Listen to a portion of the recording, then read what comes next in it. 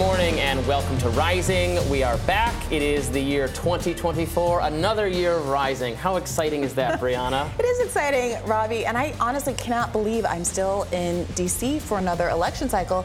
I moved here for the last one, and I guess I just can't quit you. It's going to be a fun year-ish. I don't know that I'm ready for another Trump-Biden showdown. It's like the sequel, the reboot that no one asked for. It's like Spider-Man 11 or something, yet here we are. There's still some chance, diminishing as it is, that that's not the showdown we get. And at least on the Trump side of what would keep him from actually being the nominee, that is the subject of our first story today. President Trump's team has vowed to fight Maine Secretary of State after she barred the former president from the state's 2024 primary ballot. In the meantime, Shanna Bellows has suspended her ruling until the courts can rule on Trump's appeal. Now, Bellows says she was swatted this weekend over her decision. Here she is defending the ruling on MSNBC over the weekend. Let's watch. This decision is based on Maine law and the facts that were presented to me in the Section 336 challenge. It was really important to me to look at the evidence presented in the public hearing and the law and the facts presented in the context of Maine law, sections 336, 337, and 443. It's a very detailed decision.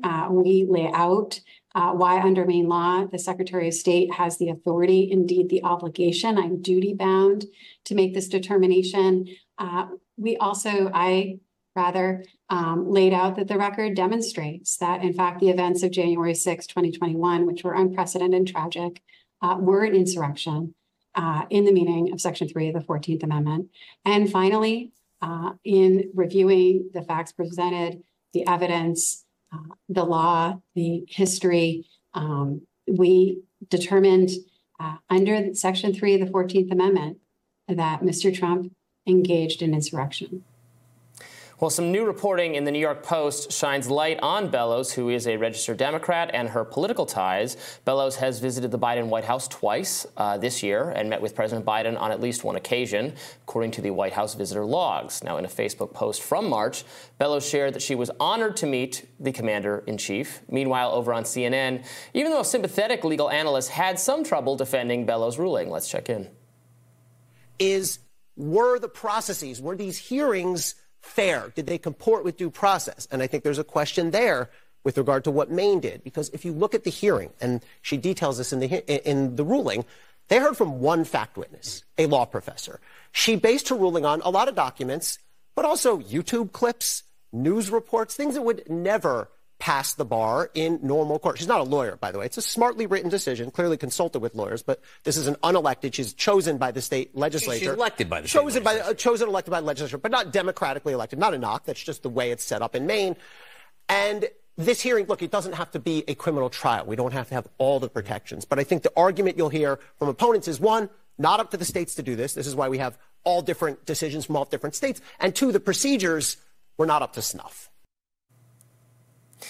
Yeah, so this, while having the same effect, different from what went down in Colorado with at least a panel of judges weighing evidence. This is one single political figure who's not even elected by the voters of the state, making the determination in her own judgment based on, consulting with attorneys and reading documents that Trump is ineligible because he engaged in insurrection. This is an issue clearly that the Supreme Court is going to have to weigh in on to decide whether Trump's name can be on the ballot or not. This patchwork of having states, different procedures in every state decide whether Trump's going to be on the ballot. I guess it doesn't matter until a swing state decides to keep, if we're really going to play this game of Trump not appearing on every ballot. Well, it matters in Michigan and Pennsylvania and Georgia and Arizona and Nevada, et cetera. But is that the country we are, that a rival political faction can read the laws? I'm not saying there's absolutely no merit to interpreting the 14th Amendment that way. But are we really coming to the place where we're not even letting the people decide in an abstract manner? Well, I think that, yes, we should not let the people decide in the abstract if there are no factual ambiguities about whether or not someone committed an insurrection or is otherwise unqualified to be president. I think that Bellows would be well within her rights, and she would be rightly applying her authority if this were an issue of a 30-year-old running for president who does not meet the qualification of being 35, or someone who was not a native-born citizen, or one of the other things that preclude you from eligibility. The problem here is that she's making a factual determination that has not been decided in a trial context. And so it seems frankly premature, especially when you look at the language she used. Now, it's a 34-page opinion, so I don't want this to stand for the entirety of the argument that's made, but this is the operative paragraph where she concludes that Donald Trump has, in fact, participated in an insurrection. She says, I conclude that the record establishes that Mr. Trump, over the course of several months and culminating on January 6, 2021, used a false narrative of election fraud to inflame his supporters and direct them to the Capitol to prevent certification of the 2020 election and the peaceful transfer of power. I likewise conclude that Mr. Trump was aware of the likelihood for violence and at least initially supported its use, given he both encouraged it with incendiary rhetoric and took no timely action to stop it. Mr. Trump's occasional requests that rioters be peaceful and support law enforcement do not immunize his actions. A brief call to obey the law does not erase conduct over the course of months, culminating in his speech on the ellipse. Now, as we have mooted on this show often, I feel my perception is that the claims about the weeks-long efforts to fraudulently submit a fake slate of electors is a much stronger claim, demonstrating an intent to actually overthrow the election results in a way that could be considered a legitimate insurrection, overturning democracy, undermining the voters' will in those 7 states that were relevant here. The speech done on January 6th that may or may not have influenced a crowd to storm the Capitol and break into the building and do all of what happened on January 6th, I think is a much weaker claim. And seeing how she's framed it here, emphasizing largely the word, speech, itself, the day, what happens on January 6th, I just think she's opening herself up and opening the state up and opening Democrats up to claims that this really, truly is politically motivated because a factual determination has not yet been made about the merits of the insurrection charge. Well, yeah, but the reason I think she or people are going to lean on the January 6th part is because insurrection, I mean, I guess this is going to be decided in the Supreme Court what exactly insurrection means, but to a lot of people, when you look up the plain meaning of the word, does involve like violence or the taking up of arms, whereas Trump's, and there was actually violence on January 6th, the weeks leading up to January 6th, where I think you can make the claim, and certainly, people prosecuting him in multiple districts are making the claim that his behavior violated the law, that he tried to remain in power illicitly. But now, whether that stuff constitutes insurrection, it might violate the law, it might be criminal, it might not be an insurrection because it didn't involve like actually gathering an armed forces to occupy buildings, do things of that nature. Whereas January 6th does have that component, but as you and I have kind of agreed, it was a riot and is not obviously planned or directed by Donald Trump in a way that was actually going to succeed at anything.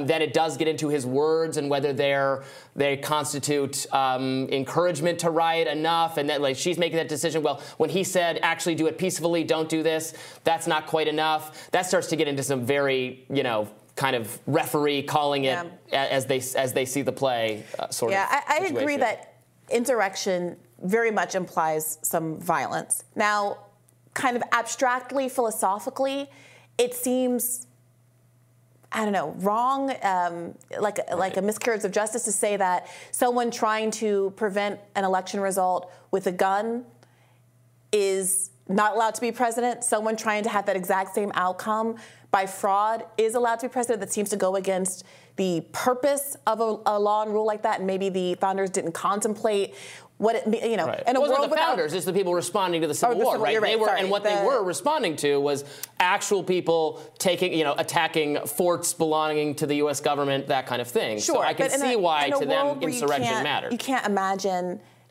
mail, like an email or even physical mail, getting from Michigan to Washington with a fake slate of electors in a timely manner, much less electronic correspondence of fraudulent documents that could work to overturn the election process in the way that is being alleged against Donald Trump. Is this one of those things where we're trying to figure out what the founding fathers would have thought about machine guns if they had known, or abortion if they had known, or any of these kinds of things? It does seem cross purposes with the law, but I do think people who are attempting to advance this argument do have to contend with the kind of obvious implications of the word insurrection, the violent implications of the words insurrection.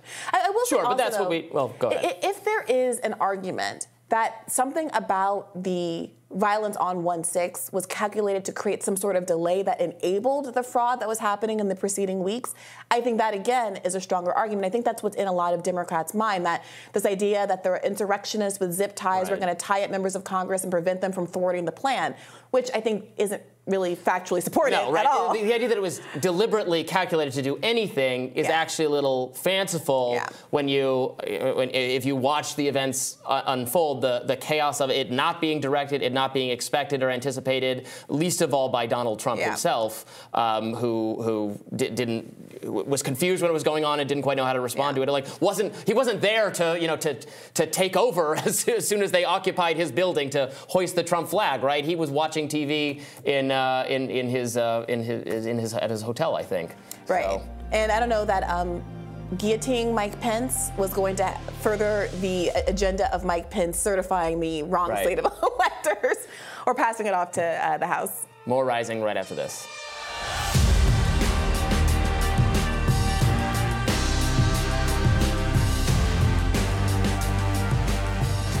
Israel plans to defend itself at the top court of the United Nations against allegations of engaging in genocide against Palestinians in Gaza. This comes after South Africa initiated the case at the International Court of Justice, asserting that the extent of death, destruction, and the humanitarian crisis in Gaza qualifies as genocide under international law. The request from South Africa seeks an order for Israel to cease its attacks in Gaza. Despite Israel's unusual dismissal of international cases as unfair, its decision to respond indicates concerns about potential damage to its reputation. On Monday, Israel said it was withdrawing thousands of troops from other areas in a potential shift away from the massive air and ground operations that have devastated Gaza. Israeli government spokesperson Eli Levy had this to say in response to South Africa. The State of Israel emphatically condemns South Africa's decision to play advocate for the devil and to make itself criminally complicit with the perpetrators of the October 7 massacre. On October 7, South Africa openly aligned itself with the Hamas rapist regime when it blamed Israel for Hamas's violation of the ceasefire and covered up Hamas's crimes against humanity. It is now aiding and abetting that machinery of genocide.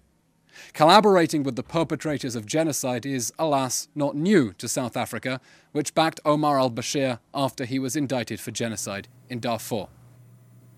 However, international law expert Francis Boyle told Democracy Now! That South Africa has a strong case. Let's watch. Based on my careful review of all the documents so far submitted by the Republic of South Africa, I believe South Africa will win an order against Israel to cease and desist from committing all acts of genocide against the Palestinians. And then we will have an official determination by the International Court of Justice itself, the highest legal authority in the United Nations system, that genocide is going on.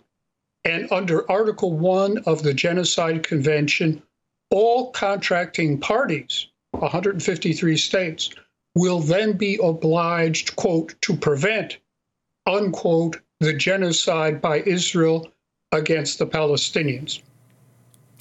Meanwhile, in the Red Sea, Iran deployed its Al-Borz destroyer into the Red Sea just one day after the U.S. targeted and killed 10 Houthi fighters who were attacking commercial vessels in the disputed waters that separate Africa from the Middle East. Joining us now to discuss is Palestinian-American political analyst Omar Badar. Welcome, Omar.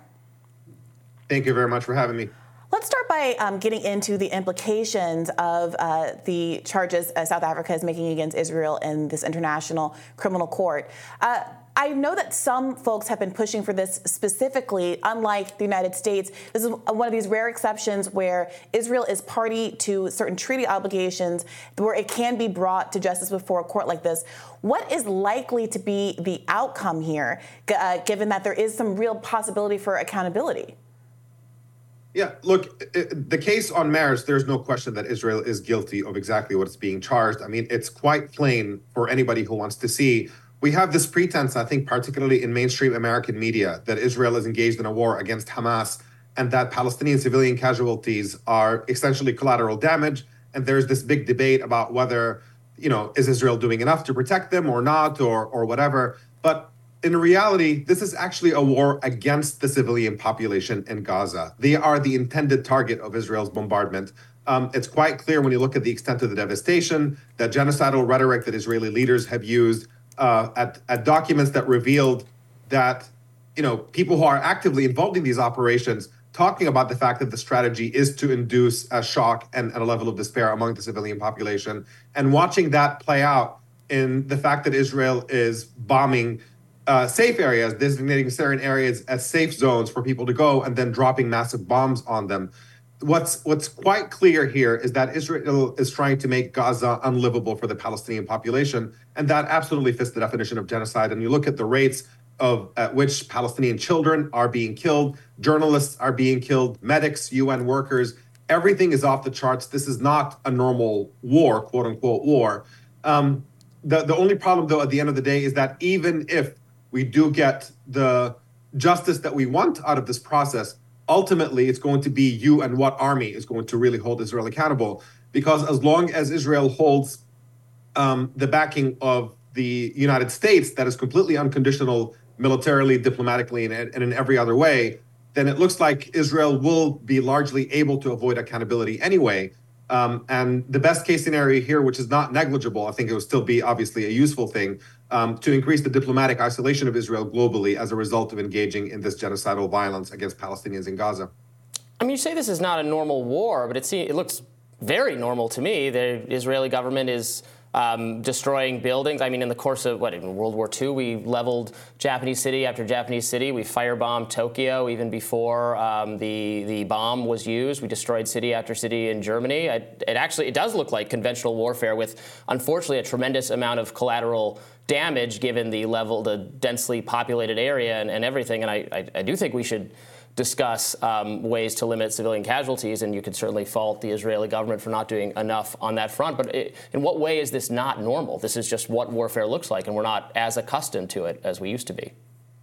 Look, I mean, certainly one can say that the way we used to do warfare in the past was a lot more brutal than it is today. But there is an added element here, is that this is not the goal of this war is to bring Palestinians down to their knees and to accept to live as a prisoner population into perpetuity. That's the fundamental reality. These comparisons that get made about Japan and Germany and whatever else, the idea was to achieve a military victory in order to then allow room for those countries to actually develop and thrive and for the populations to have a prospect for a better future. This is not at all Israel's plan for Gaza. The idea is to bring them down to their knees and to pummel them into submission. And then from there, the goal is to basically just have them live in squalor or drive them out. Ethnic cleansing is effectively what they're trying to do. So no, this is not a normal war by any stretch of the imagination. It's not just the rate of killing that we're witnessing that dwarfs anything else that we've seen in the last 20 years. When you look at Russia's onslaught in Ukraine, killing nearly 500 children in the entire first year, which everybody recognizes as pretty significant, massive, and indiscriminate, and yet Israel has killed more than 10,000 Palestinian children in the course of 3 months. Something here can't honestly fit the definition of normal, and I think it's a scale of a crime that does merit these charges being brought about genocidal intent and action in Gaza. Well, but to compare the two, I mean, Russia is not trying to overthrow the Ukrainian government. It's trying to make independent or seize for itself some of the territory of the country at borders, where Israel is trying to eliminate the regime of the disputed territory, Hamas. And given the tremendous difficulty in doing that, I mean, you might even say it's impossible and they should stop trying and we should come to some other objective in Gaza. But they're undertaking a project that the Russian government has not declared for Ukraine. Robbie, just for starters, I think we should be clear about the fact that this is not disputed territory. It is occupied territory. The only people disputing the status of the territories is basically Israel. Occupied territories, Israel does not have the right to defend an occupation. It has the right to, quote unquote, defend itself. But Israel doesn't have the right to defend itself in an occupation any more than a home intruder breaking into some place with a gun has the right to claim self-defense against the people living in that home.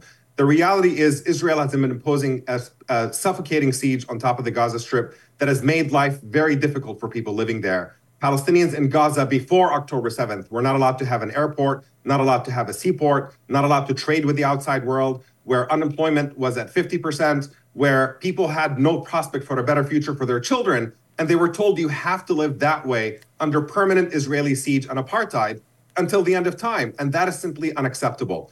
And if there is then a terrorist attack as a result of Israeli policies that have been suffocating the Palestinian populations and denying them their most basic rights for decade after decade, Israel doesn't get to just engage in this genocidal violence against the civilian population in the name of trying to change their government. And change their government to what? Another pliant government that is then going to put up with permanent Israeli siege and occupation? The situation is untenable. If our rhetoric about believing in freedom and human rights means anything, it has to demand not just an end to the current onslaught in Gaza. Ceasefire is an incredibly tepid demand. It is ultimately about holding Israel accountable for its decades of siege and occupation and suffocation of the people in Gaza and the endless war crimes they've committed against them that are frankly worse than October 7th, even before October 7th, in terms of successive Israeli massacres, dropping prohibited weapons on top of people in Gaza, killing children by the hundreds. That is not a status quo that anybody can put up with. And then to say that the aggressors have the right to engage in even greater massacres in order to change the political reality in the Palestinian territories is not morally defensible by any stretch of the imagination. I think it's also worth noting that some of the comparisons that keep getting brought up about warfare prior to World War II, it's notable that we have to go back that far because after World War II is when our international humanitarian law framework was created in order to shift away from the barbarity that was commonplace to war before that period. And that's the whole point of the United Nations and various international law frameworks that very specifically make the kinds of behavior that we've seen in Gaza, the dropping of white phosphorus, the collective punishment of denying food and power and fuel and those kinds of life-sustaining things against international law. Before we go, Omar, I want to ask you to respond to Mr. Levy's comments. He specifically characterized the Palestinians or Hamas, I don't want to mischaracterize him there, as having a rapist government. And I wanted you to give you an opportunity to respond to the way that those kinds of claims have been leveraged by Israel in the last few weeks, perhaps to justify the ongoing bombardment of the people of Gaza. Yeah, it is completely distasteful demagoguery, and it's quite transparent. Obviously, sexual violence does happen in war, in acts of terrorism, in many other situations.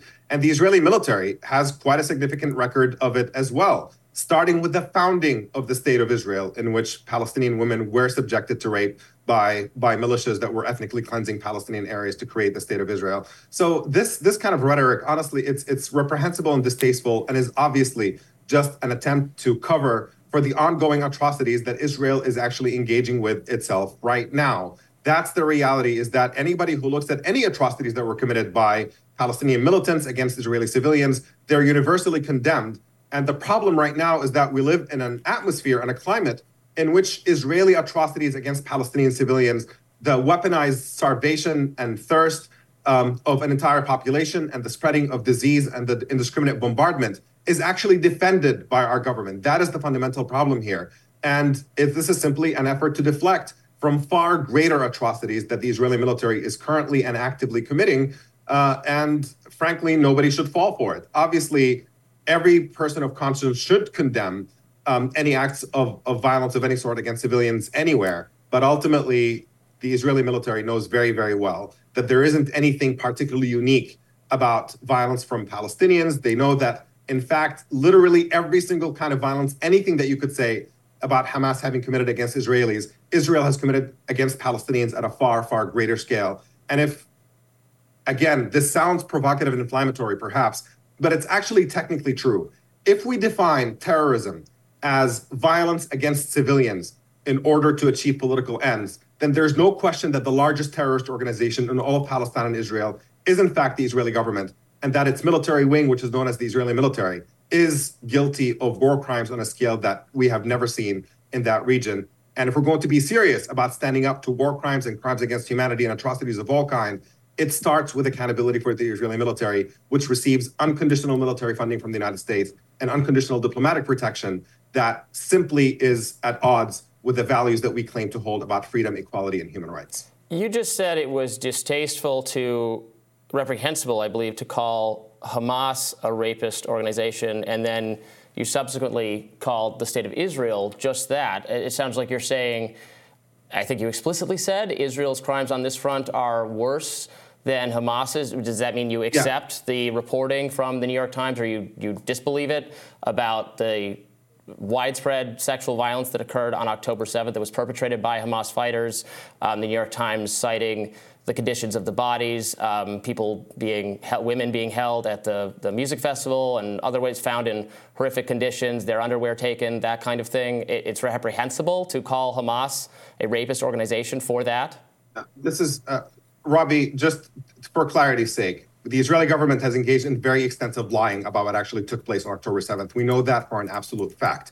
Now, there is certainly quite possible that sexual violence had been committed. There are some indications that, in fact, it has. There is no indication that it had been systemic or that it was basically ordered. It was not a deliberate strategy that was set from the beginning. There's certainly a very likely possibility that individual acts of sexual violence had actually been committed.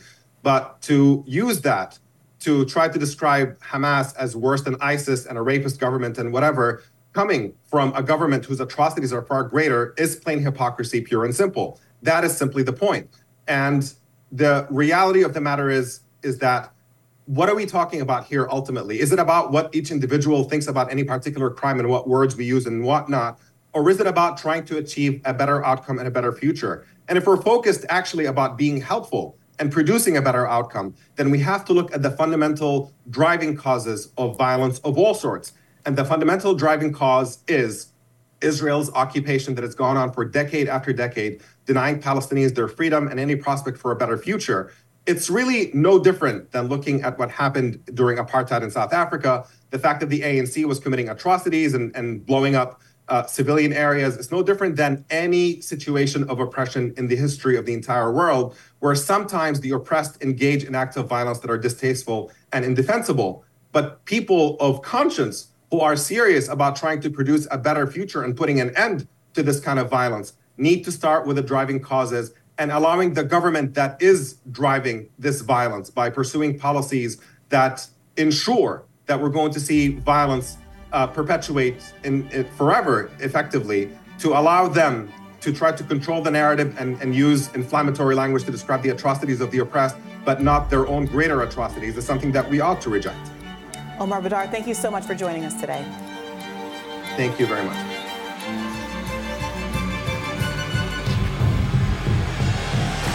Hundreds of sealed court documents pertaining to late sex offender Jeffrey Epstein are set to be made public this week, and many prominent associates of Epstein's named in court, including Prince Andrew and former President Bill Clinton, will allegedly be revealed. Logs kept by one of Epstein's pilots showed Bill Clinton and his entourage flew extensively on Epstein's jet to international destinations in 2002 and 2003, but none of the available records so far prove Clinton made a trip to Epstein's island. Clinton was identified as John Doe 36 among the 170 names expected to be revealed in the files.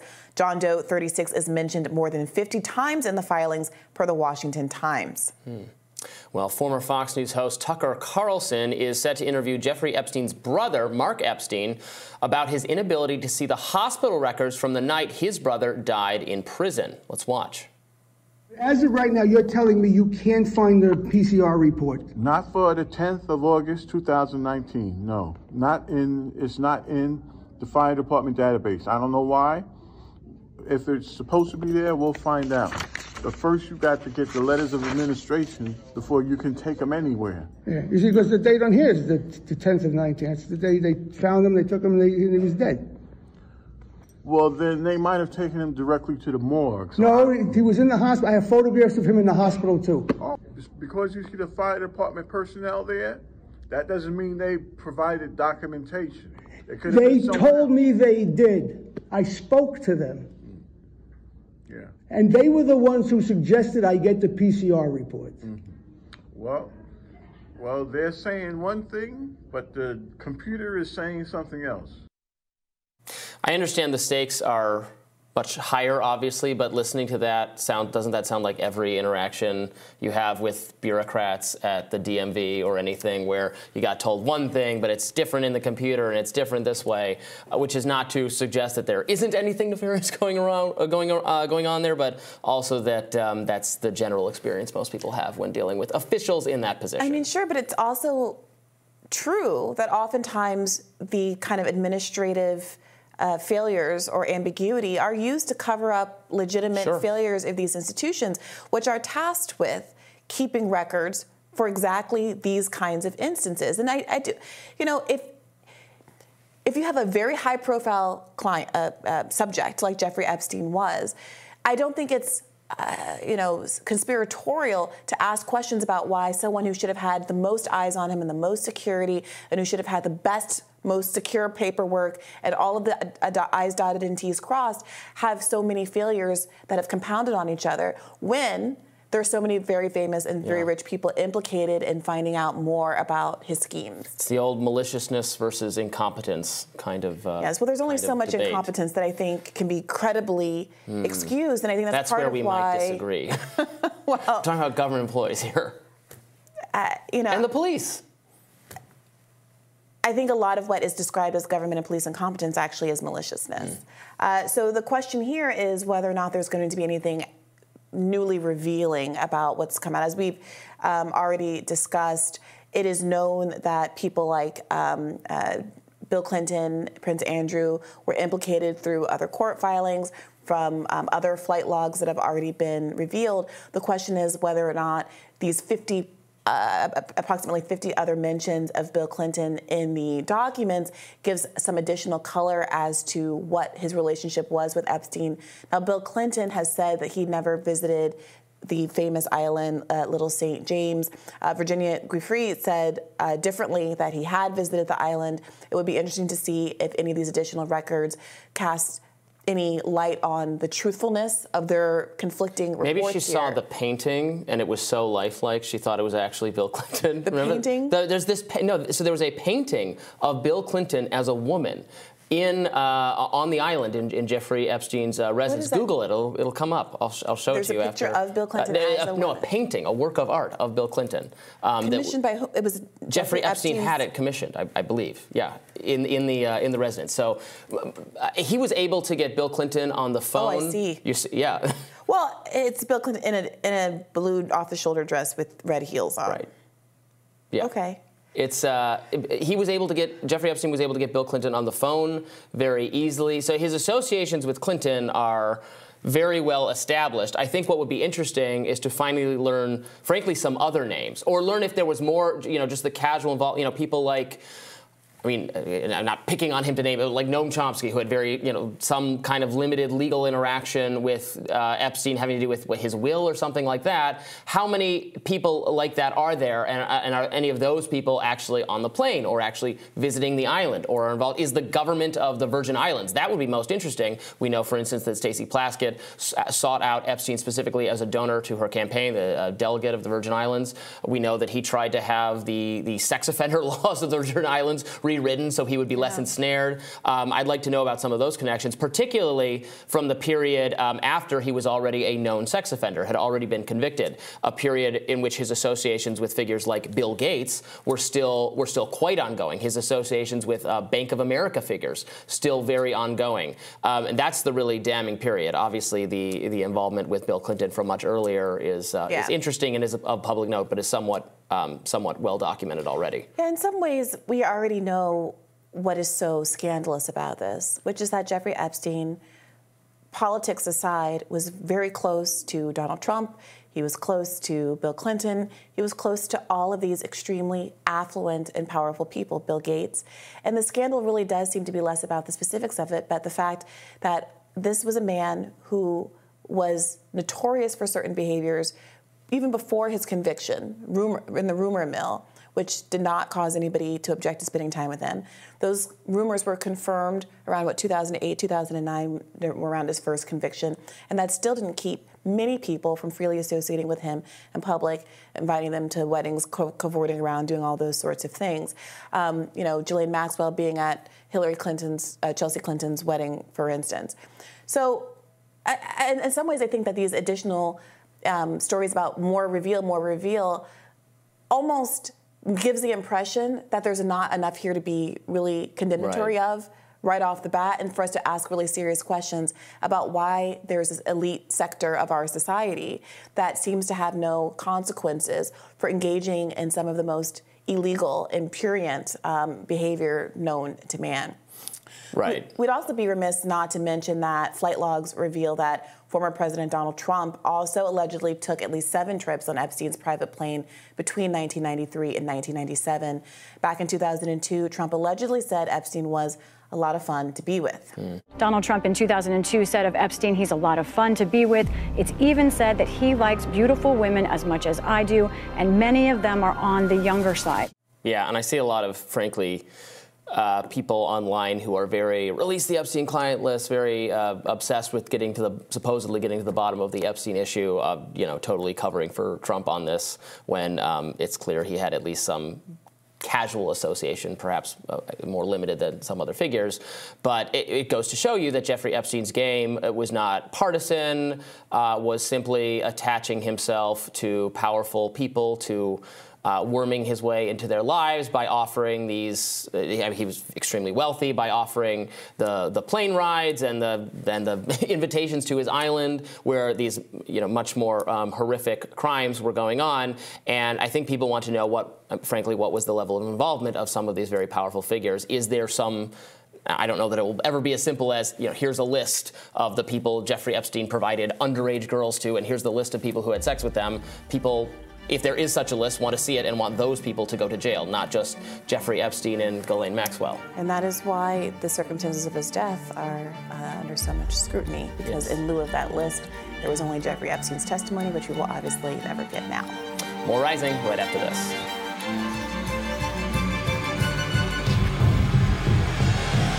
The not very notable demographic of Donald Trump supporters who are also big Green Day fans, well, they're embarking down the boulevard of broken dreams right now because their favorite rock band made a subtle change to the lyrics of their hit song American Idiot to strike out against former President Donald Trump and his, quote, MAGA agenda. Watch. Oh, maybe I'm at America.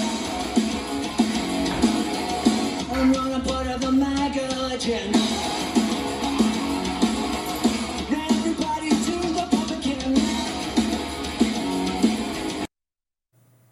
Conservatives mostly reacted with amusement to Green Day's antics. Right-wing comedy site Not the Bee wrote, Green Day tried to prove they're still cool by changing their lyrics to slam the MAGA agenda on TV last night, to which Elon Musk responded, Green Day goes from raging against the machine to milquetoastedly raging for it.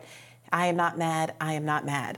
But some took it a bit more seriously. Texas Congressman Dan Crenshaw posted on Instagram, I just hate it when big artists have the chance to bring Americans together and instead divide them. Why? You're a singer. I don't really care about your policy opinions unless it has to do with music industry regulations.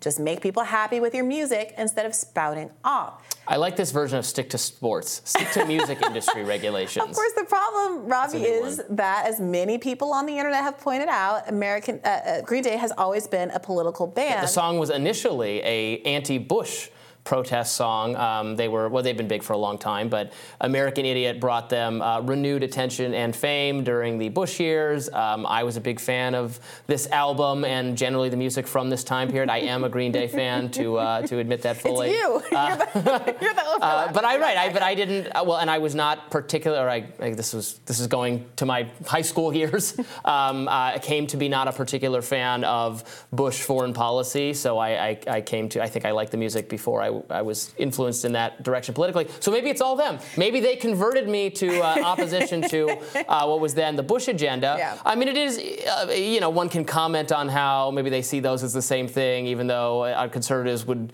think it's night and day between Trump and Bush. There's no love for Bush among conservatives, among the MAGA agenda. This is the funny thing. The criticism is that they're making it political.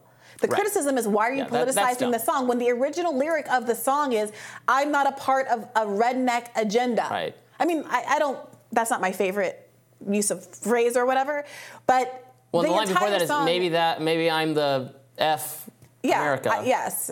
Saying that, like, maybe he uses a pejorative for gay people. He's reclaiming it. Yes. Yeah. And the song is explicitly, I'm sorry, it talks about biased media. The whole song, every lyric is a political critique. Yeah. So the clear consternation is not about it being politicized, but people being reminded that it's politicized in a way that's against your political agenda. And that these people aren't being honest about it is kind of funny. It's giving, what is the meme, the corn cob meme, I am not owned. As I slowly shrink and turn into a corn cob, yeah. Exactly. Yeah, obviously, you look pretty foolish being bent out of shape about this because it's an explicitly political band. That album is explicitly political. I think the next song on the album is Jesus of Suburbia, which is like an 8-minute rant about a lot of things, many of them political. I think Boulevard of Broken Dreams is probably my favorite song from that album. You're I also real like Green Holiday. Day I was a head. huge fan of this album. That's I had really this funny. album. Well, I love alt rock of the 90s and early aughts, which is when this dates from. I like their CD Warning. Even before that was I grew up listening to that. My parents would play that CD all the time. The things I'm learning about you today, Robbie. So someone tweeted out that there was a Rock Against Bush compilation album that was put out. Apparently there were multiple volumes, and on volume 2, Green Day's Favorite Son was the first song on that album. I don't know if you're familiar with that one and the political nature of it, but apparently it was political enough to be included on a Rock Against Bush compilation album. That has a picture of George Bush covering his ears as an amplifier blasts progressive rock, behind him. I mean, it is funny to me, though, but if there's anybody who still has like a lot of affection for George W. Bush, they're not people who like Trump and the MAGA agenda, right? Is Lynn Cheney now rocking out to Green Day because it's attacking the MAGA agenda? That's a little bit of sophistry. People are allowed to evolve their politics and whatnot, but the entire Republican Party that was sitting around and voting in 2004 overwhelmingly for George Bush are largely the same. I mean, age changes and stuff like that, and deaths and people being born and getting old enough to vote are largely the exact same people who are going to vote for the Republican nominee, Donald Trump, in all likelihood. Well, sure, but there has been a bit of and not enough, in my view, at least a rhetorical evolution to some degree on foreign policy stuff, which was a major thrust of the Bush era criticism, and that the Iraq War fever pitch Iraq War fever breaking around that time, if I recall. Yeah, so one Twitter user pointed out, as we've been doing, saying right-wingers finding out that Green Day hates them is like when they found out that Rage Against the Machine hates them, which was like when they found out that Neil Young and Bruce Springsteen hate them, which is like when they found out that their wives and kids hate them. I'm not. that's getting into a different territory. But people have pointed out a lot of those folks. Adele asked that Donald Trump not play Rolling in the Deep or Skyfall at his rallies. Aerosmith, the Beatles, Springsteen, Clearwater Revival, a ton of musical groups have asked that Donald Trump or other conservatives. This is why it's all Kid Rock at everything. You can you're limited to Kid Rock, like Mumford & Sons or something. I think one of them was a little Jordan Peterson curious. Oh, really? It's a very short list. Very sad. Yeah, and remember, more recently, and in the context of this ongoing presidential cycle, Vivek Ramaswamy was asked by Eminem's camp to no longer rap. Was it Lose Yourself, the way that he had done it? But you can't stop that man from rapping. You can try, but you will fail. Well, it is interesting. I mean, some conservatives have basically said, and I think this was kind of the tone of Dan Crenshaw's remarks too, why are you doing this? Why are you making it political? But of course, there does seem to be this double standard for someone like Kid Rock, who openly has a certain kind of politics, who's joining in the campaign against Bud Light, which you could also say, oh, beer should be bringing us together. Why are you polarizing people over beer? I think there's a difference between conservatives get annoyed when they feel like politics is injected into something that doesn't need to have political undertones at all. And then, of course, but then they cheer when politics are injected and it happens to be their politics. Right. They would say, well, this is turned about as fair play, and this never happens, so when it happens, we get to celebrate it. But the more thoughtful idea is that does everything have to become political? Can some things like sports or whatever remain unpolitical? But Green Day was inherently political from the get-go, so it makes no sense to be bent out of shape music, without that. So much American music in particular, which has been overwhelmingly influenced by the creative outputs of Black Americans who are responding directly to their political conditions. We're talking about the American musical art forms like jazz, blues, rock and roll. The idea that those kinds of songs would be apolitical. I mean, the original Big Mama Thornton version of Hound Dog is an inherently political song about someone's relationship with men, gender politics, all of those kinds of things, poverty. So, I mean, it does also kind of miss the point of why people create art in the first place, to demand it be, I don't know, like, oops, I did it again and nothing else. No shade to Britney, that's a bop. Well, yeah, and then if the lyrics of Oops, I Did It Again got changed to Oops, I maggot again, as we're about to in 2024 or something. But that isn't even what it is. The American, right? I agree. But if it was inherently unpolitical and it was transformed for a gimmick, for clapping seals in the mainstream media to applaud over. In fact, I saw Countdown guy Olbermann, huge fan of ours, as I think called on the Hill to fire us both for our Ukrainian commentary. Yeah. Keith Olbermann, I was watching his video. God, I find him so darkly funny. It's just entertaining to hear the sound of his voice. But he was like, and the MAGA bubble being pierced by Green Day. How strange, but it happened. Like, you don't know who Green Day is either then, man. Like, that is not surprising. And it's just like being cheered. Like, this is beginning of the end. He's off the ballot. Green Day's coming for him. Your wildest fantasies are being fulfilled. Yeah, and it's worth remembering that back in the early aughts, these kind of criticisms weren't without risk. I think one of the few genuine cancellations that really ever happened was the Dixie Chicks calling out. She passed away over the holidays. Oh, did she really? I didn't know that. Pretty sure. Yes. Which Dixie chick? I'm sorry, they go by the chicks now. My Laura apologies. Lynch. Yeah, she was in a car crash December 26th. Oh, I'm so sorry to hear that. Yeah. Well, anyway, I mean, they showed a lot of bravery for criticizing George Bush at a time post 9/11 when there was a lot of consensus, even among liberals, in backing him in his foreign intervention that was ostensibly in response to 9/11. And so I credit all of these people who do choose to be political when they don't have to, not in a revisionist way to score points, years later, but really who, in the moment when it was hard, chose to put aside potential financial gain for themselves and to create a broader audience and to pick a side. So kudos to Green Day for doing that then.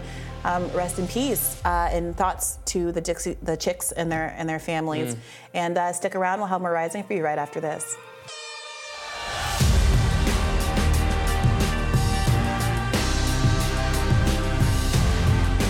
All right, well, it is officially the year of the next presidential election, 2024. And at the top of that year, things aren't looking very good for Joe Biden. Black, Hispanic, and young voters are abandoning Biden, according to the Roper Center.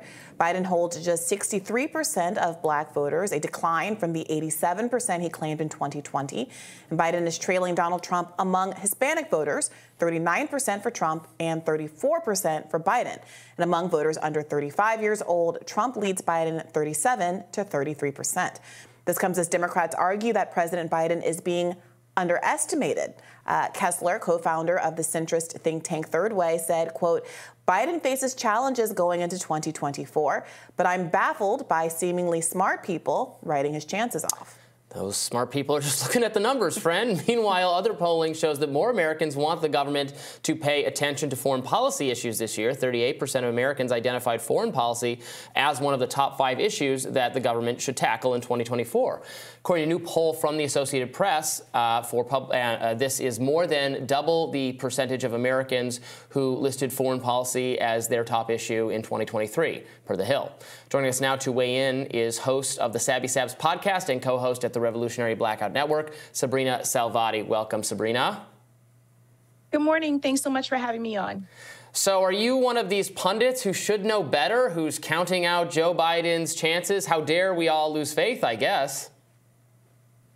I guess so. I mean, for me, I'm just looking at the data. I'm looking at the numbers. I also saw a segment from MSNBC recently that showed that Joe Biden's approval rating is the lowest among presidents from the 90s and now the 2000 era going into a re-election. And we know that presidents that have had lower approval ratings did not win re-election.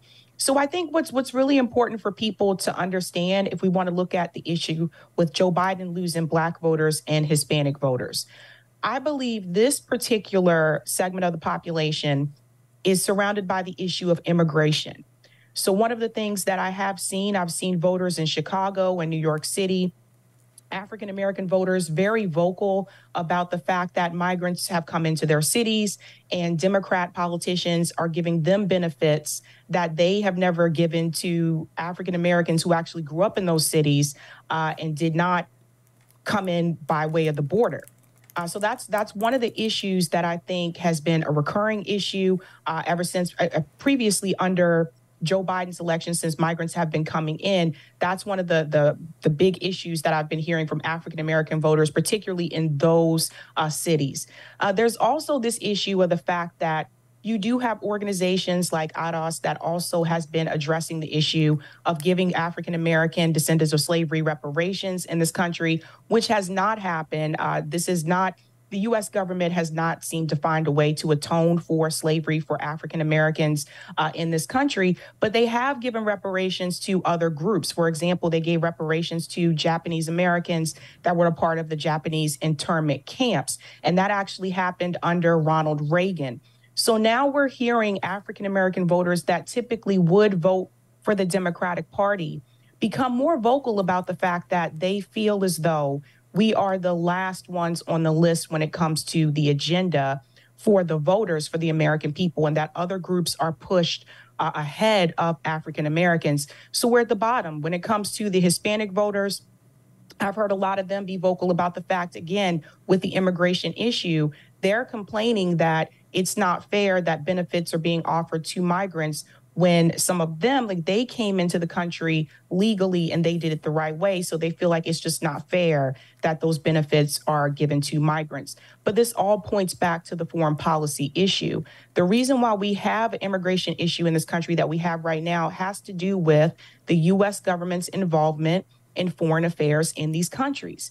The U.S. government has implemented coups in these countries. They've overthrown leaders. They've stolen their resources. They've implemented sanctions on these countries. They've destroyed their economy. And that's why you have the influx of people coming in at the border. So I think in order to fix the immigration issue in this country, we have to fix the foreign policy decisions that the U.S. government has made in those countries.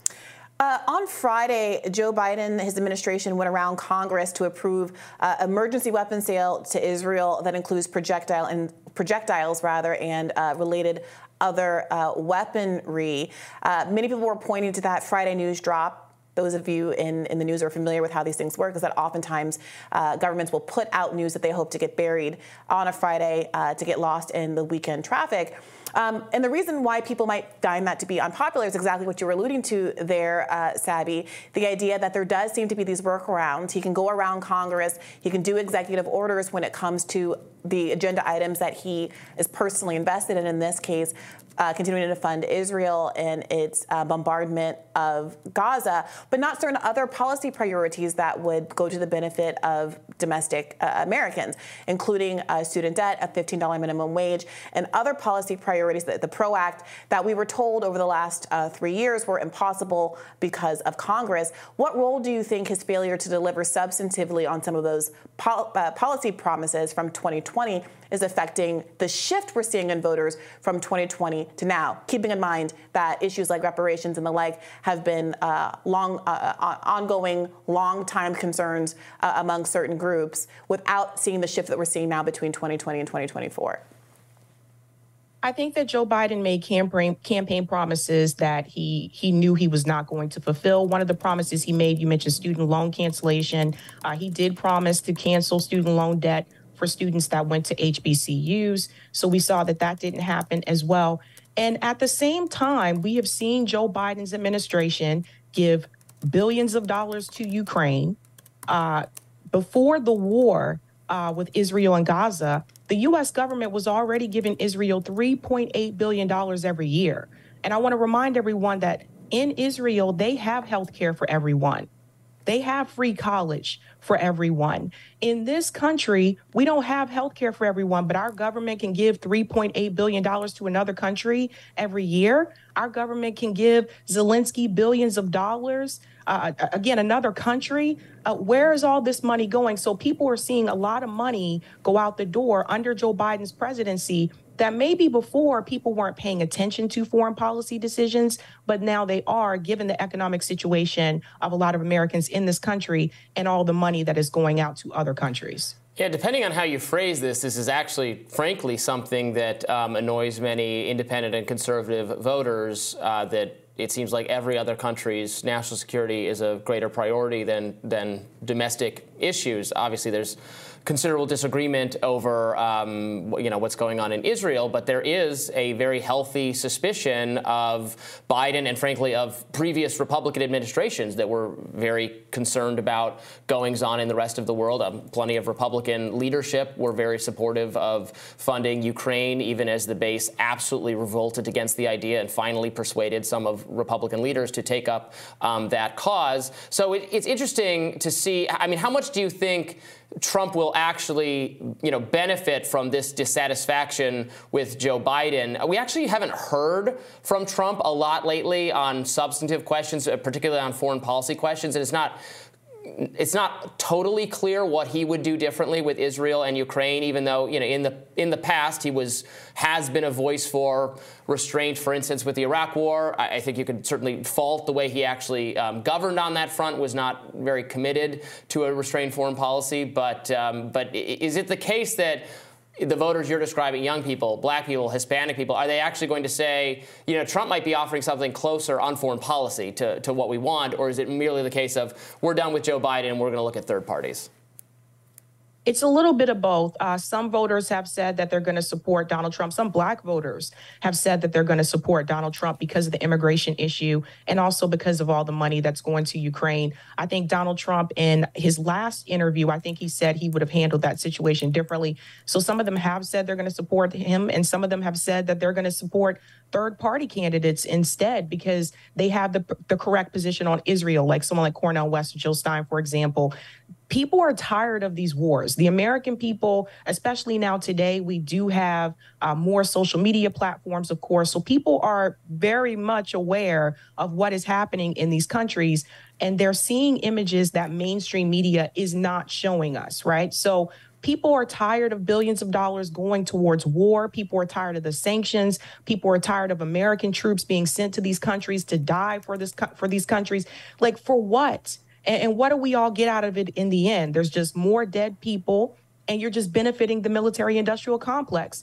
We just found out recently that the U.S. and the U.K. actually blocked a possible peace deal with Ukraine and Russia. So what is this really all about? To me, this just seems like a scam. It seems like a money laundering scheme, and more people are starting to call that out. More people are starting to be suspicious of how our money is spent in this country. I think it's also worth noting that a number of people who maybe held their nose and voted for Biden over Trump in 2020 are not doing so precisely because he has been too aggressive with his immigration policy, pointing specifically to his choice to use an executive order to authorize the continuation of Trump's border wall, which of course was a kind of a symbol of all things bad about Trump back in 2020. But many liberals who support Joe Biden are silent about now. Many more left-leaning, progressive-based liberal voters of Joe Biden's are saying, well, why would I hold my nose and vote for you again when you're going to further so many of Trump's policies that we objected to in the first instance? I also did want to come back to something that you said, Robbie, about there being significant disagreement about Israel. It's worth noting again that there isn't, in fact, especially when you look at Democratic voters, Biden's base voters, according to a poll at the beginning of last month. Democrats, 76% of them support a ceasefire, 57% of independents support a ceasefire, and 49% of Republicans support a ceasefire. So there is this ongoing question of why it is that Joe Biden is so far to I don't know if you want to call it the right, but so far askew from so many of his own base voters and the electorate as a whole. Right. I meant differences between Democrats and Republicans on the issue, as you point out. But even then, basically half of Republicans still support a ceasefire, and those are not who Joe Biden should be prioritizing, obviously, as he's seeking to get his poll numbers up. Those are people largely who are never going to vote for them. We would never look at a Republican poll and how they feel about gun control or abortion or any other thing and say, well, Biden needs to be moving to the right to get that group right. We're looking at independents and Democrats who overwhelmingly support a ceasefire at the very least. I want to give you an opportunity to weigh in here before we wrap, Sabby. I think people just have to follow the money. Joe Biden has received the most money from the Israeli lobby than any other politician going back since 1990. So this is where a lot of this, some of his decisions in reference to supporting Israel, even though the majority of voters are calling for a ceasefire, this is where a lot of this goes back to. If you follow the money, then you'll be able to see how a lot of these politicians move the way that they do and why they make the decisions that they make. So the short story is that Joe Biden sold out a long time ago. He was never really going to advocate for American people in this country first. He was already bought and paid for, and you can see that if you look at his funding under Open Secrets. Sabrina, thank you so much for joining us here in the new year. Thank you. Some Harvard students are calling for the resignation of President Claudine Gay. 2 students called for the university president to resign in a recent op-ed in the Harvard Crimson, the school paper. Now, Gay has faced increasing calls and pressure over these plagiarism allegations, as well as criticism of her response to anti-Semitism on campus. The op-ed in the Harvard Crimson wrote, University President Claudine Gay should resign. President Gay may be a good person. She may even be a praiseworthy scholar, despite these allegations, but that isn't enough to remain president. The leader of the world's foremost university must be held to a higher standard, one that Gay has unfortunately failed to meet. Reporter at the Free Beacon, Aaron Sabarium, wrote on X, Harvard President Claudine Gay hit with 6 additional allegations of plagiarism tonight in a complaint filed with the university, pushing the total number of allegations near 50. These are some of the most extreme and clear-cut examples yet. So there has been some movement on this since last we discussed it. More allegations coming out from this reporter, Aaron Sabarium, who's been doing a lot of work on this, and some breaking of ranks, I suppose. So these couple students writing an op-ed in the Crimson saying that she should resign. And then also this, to my mind, pretty persuasive, anonymously authored op-ed, an additional one from someone who purports to be a member of Harvard College's Honor Council and helps decide these cases, and saying if this was a student, they would certainly be sanctioned for probation, which would be a very weighty consequence according to this person. Well, that's actually you not might what tell me differently. That's actually not what that article says. In that piece, which is arguing in favor of dismissing Gay, he acknowledges that only 16% of students who are ad boarded, is what we call it, taken before this administrative council, are required to withdraw. The overwhelming majority are not forced out of school or required to take any time off whatsoever. They're put on probation. Right. I had a friend in college who was ad boarded over thesis plagiarism issues, graduated on time. It was a first-time offense, so there wasn't any kind of like substantive consequences for him.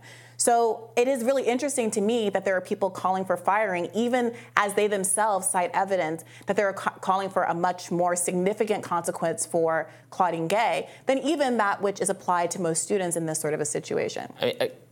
Well, okay, if you're just quibbling with the firing part, that's fine.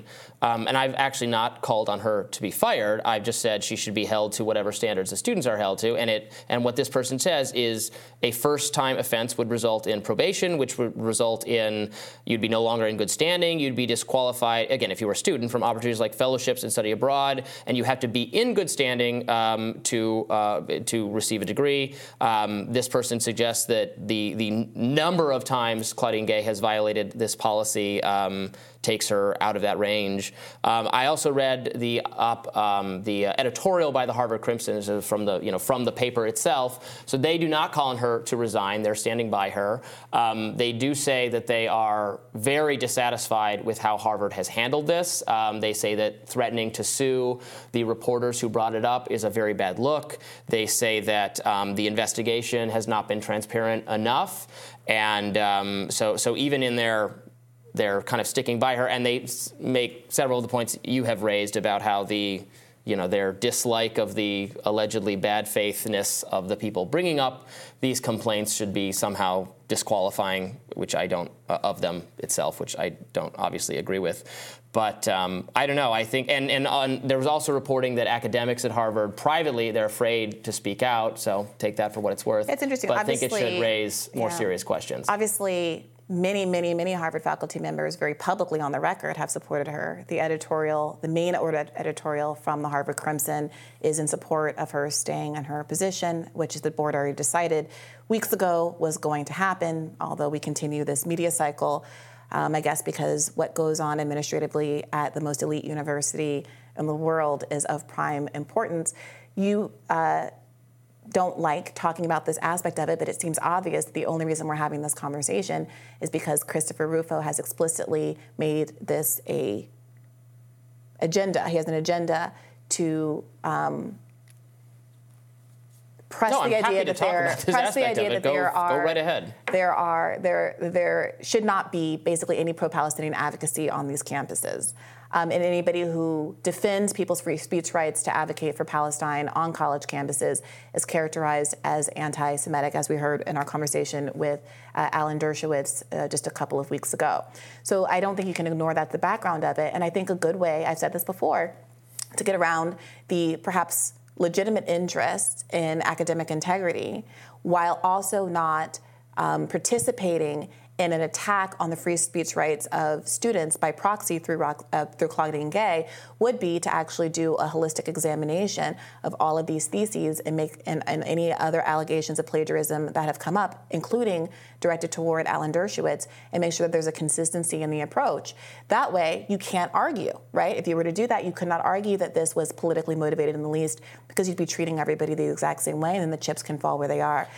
You talk about Claudine Gay as if she's some hero for free speech here. I mean, the Foundation for Individual Rights in Expression ranks Harvard last or second last in terms of free speech rights. So maybe getting rid of her and picking someone who actually would foster a free speech culture on campus would be the best thing for Harvard. Do you know how long Claudine Gay has been president of Harvard? A couple of years. I don't know. I think it's been about a year. The idea that Claudine Gay, in her year at the oldest university in America, founded in 1636, is responsible for whatever that organization has determined about its free speech on campus, and that firing her would cause some kind of sea change is silly. So whatever criticism, responsibility, she's the top person in the job. Claudine Gay is not. And they do a yearly ranking. They move it up. Let me ask you: do you think that Claudine Gay is being attacked by Christopher Rufo because she's being too restrictive of free speech on campus? What is the evidence that Claudine Gay has been restricting free speech or an advocate for limiting speech on campus? I see a figure who has very credible academic misconduct accusations against her, whose tenure has not been marked by some dramatic improvement in the free speech landscape on the university, and then I conclude, regardless of the reasons for people coming after her, why is this person worth retaining in this position? That wasn't I just have to rally around her because conservatives don't like her? That wasn't my question, Robbie. My question was, do you think that the attack on Claudine Gay from Christopher Rufo and conservatives is because she is being too limiting of free speech in this moment where the overwhelming majority of Harvard students are protesting an advocacy for Palestinians and for a ceasefire? Christopher Rufo is pretty, maybe we'll try to get him on the show. He's pretty forthright on what his agenda is. He wants to delegitimize diversity, equity, and inclusion programs in higher education, and I'm sure he would, I don't think he would view himself as trying to limit pro-Palestinian speech, but you probably would, and I'll let him speak for himself. How about we speak to the issue, which is Israel-Palestine, and what Christopher Rufo's stated agenda is on Israel-Palestine. But that is not the issue she's being investigated for by Harvard. But Christopher Rufo has a stated agenda of saying we need to get these professors out who are defending Palestinian, pro-Palestinian students at these schools. That is his stated agenda. He said 1 down, 3 to go after one president had to step down. 1 down, 2 to go, or whatever it was. Mm-hmm. When he has a stated agenda that he is for suppressing the speech of pro-Palestinian protesters, to sit here and argue, Robbie, that it would be an advance of free speech interests at Harvard to succumb to that pogrom that he has against her, to me seems obviously backward. The administrators are the censors. The administrators are the ones who are violating the free speech. Who is Roxanne Gay? Sorry, who is Claudine Gay censoring? Who is she censoring?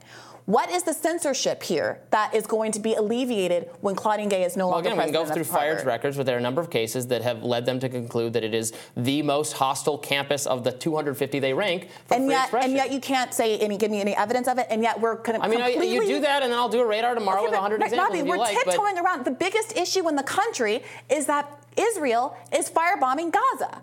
The protests at the colleges are students saying, we don't want our university to be participating in this. We want to divest from Israeli companies, and we want to put pressure on our government to stop the siege of Gaza. That's fine. They can do that. And in the wake of that, Christopher Rufo and a bunch of conservatives like Elise Stefanik, along with a lot of liberals in Congress, have passed a resolution equating advocacy for Palestine with anti-Semitism, have equated anti-Zionism with anti-Semitism. And my favorite Republicans have voted against that. That's not what we're talking about with we're talking about And her. Christopher Rufo and Elise Stefanik not only cheered that on, but then participated in this hearing. Again, a private university's choice to keep whoever they want.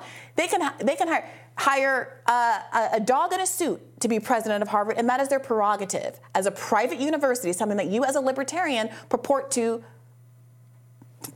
want to protect. Okay, that's fine. No more federal funding, no more federal subsidy. Do what you want to do, and I hope that was it Michelle Bachmann, who is a dean at a different university, who openly called for the mass killing and genocide of Palestinians, would also come under that scrutiny. But guess what? She's not, because the people who are pursuing this agenda want to shut down pro-Palestinian speech and advocacy. And the people defending her are overlooking serious issues of credibility that need to be investigated more to a greater satisfaction, even according to the Harvard Crimson, which is defending her, saying this has not been adequate. I'll say it for the second time today and probably the 15th time overall. Right. Once we haul Dershowitz before a committee, we're allowed to not look just at Dershowitz, because that would be politically motivated as well. It should be every single professor. If you're actually interested in academic integrity, then you should go back and do this kind of review. Why? What do you mean? Why wouldn't I be interested in academic integrity? Because nobody is interested in investigating the academic integrity of any other university president. That's not true. Because those or any other faculty member, because those faculty members haven't become figureheads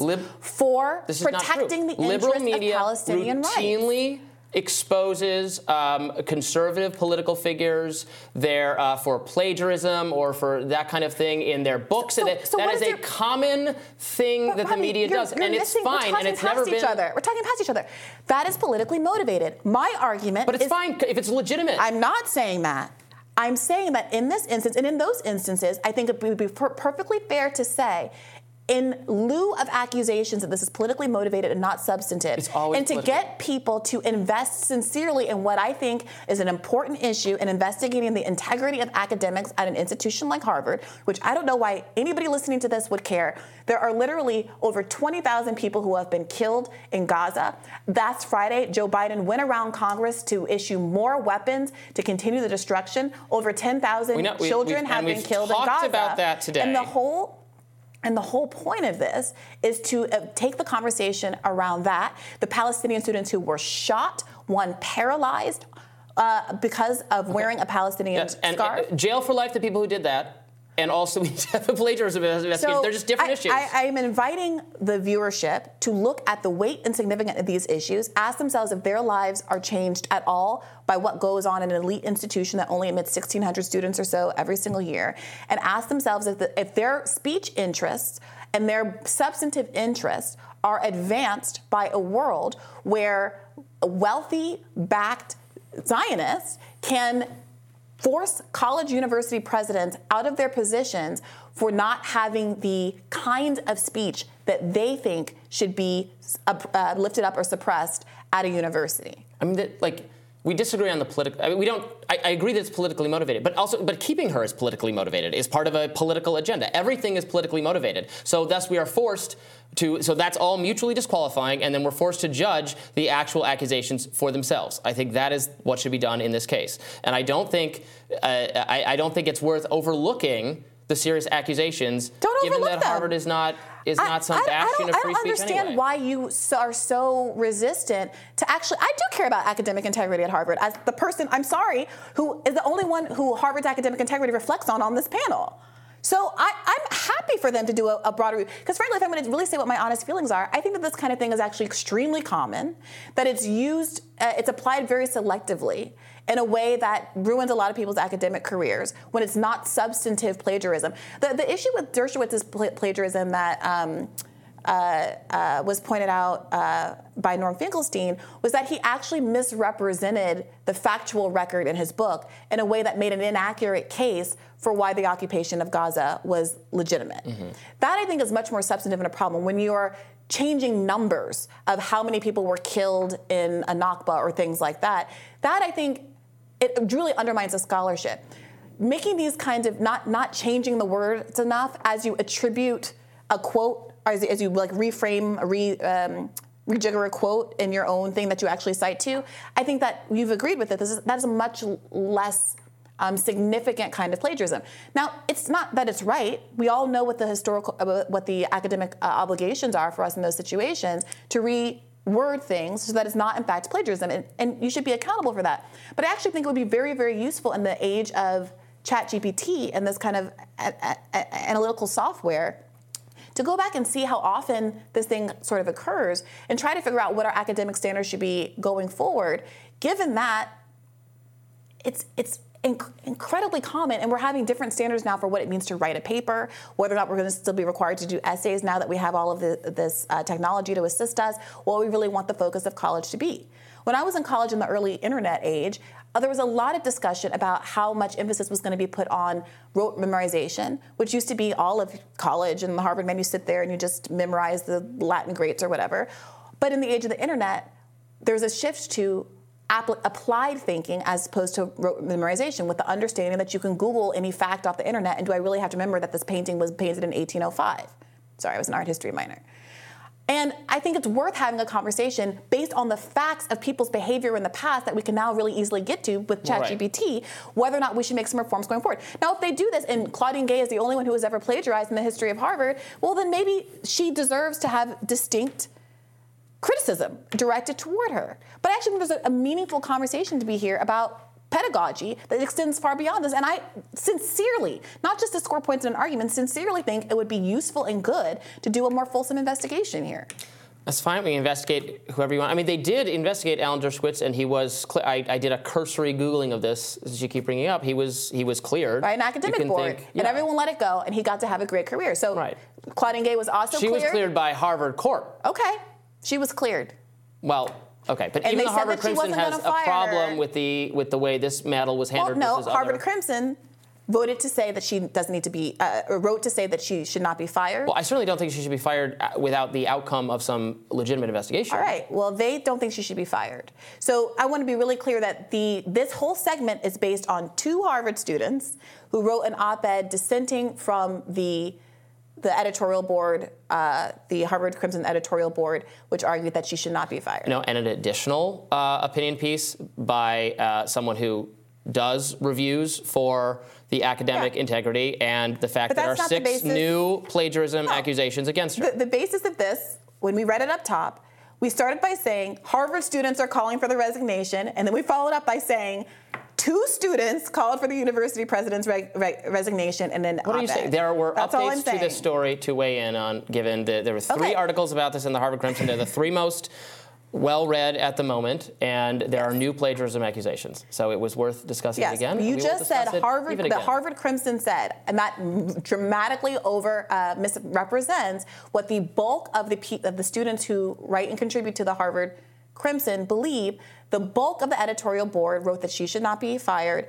2 people, with all due respect, that's their right to do so, wrote a dissenting opinion. And there was a 3rd anonymous op-ed that was written that we've also referenced today, in which even they acknowledge that only 16% of people who are ad boarded actually are suspended in any way. Okay, but that's a little that's a little evasive, because they say that for a first-time offense, not 16%, but a larger percentage of people would be put on probation, which is a penalty, and that what she has done is beyond that. I agree. Claudine Gay should not be allowed to do a foreign travel, what do you call it? Study abroad. Okay. Preclude her from doing any study abroad trips for the next 10 years. More Rising right after this.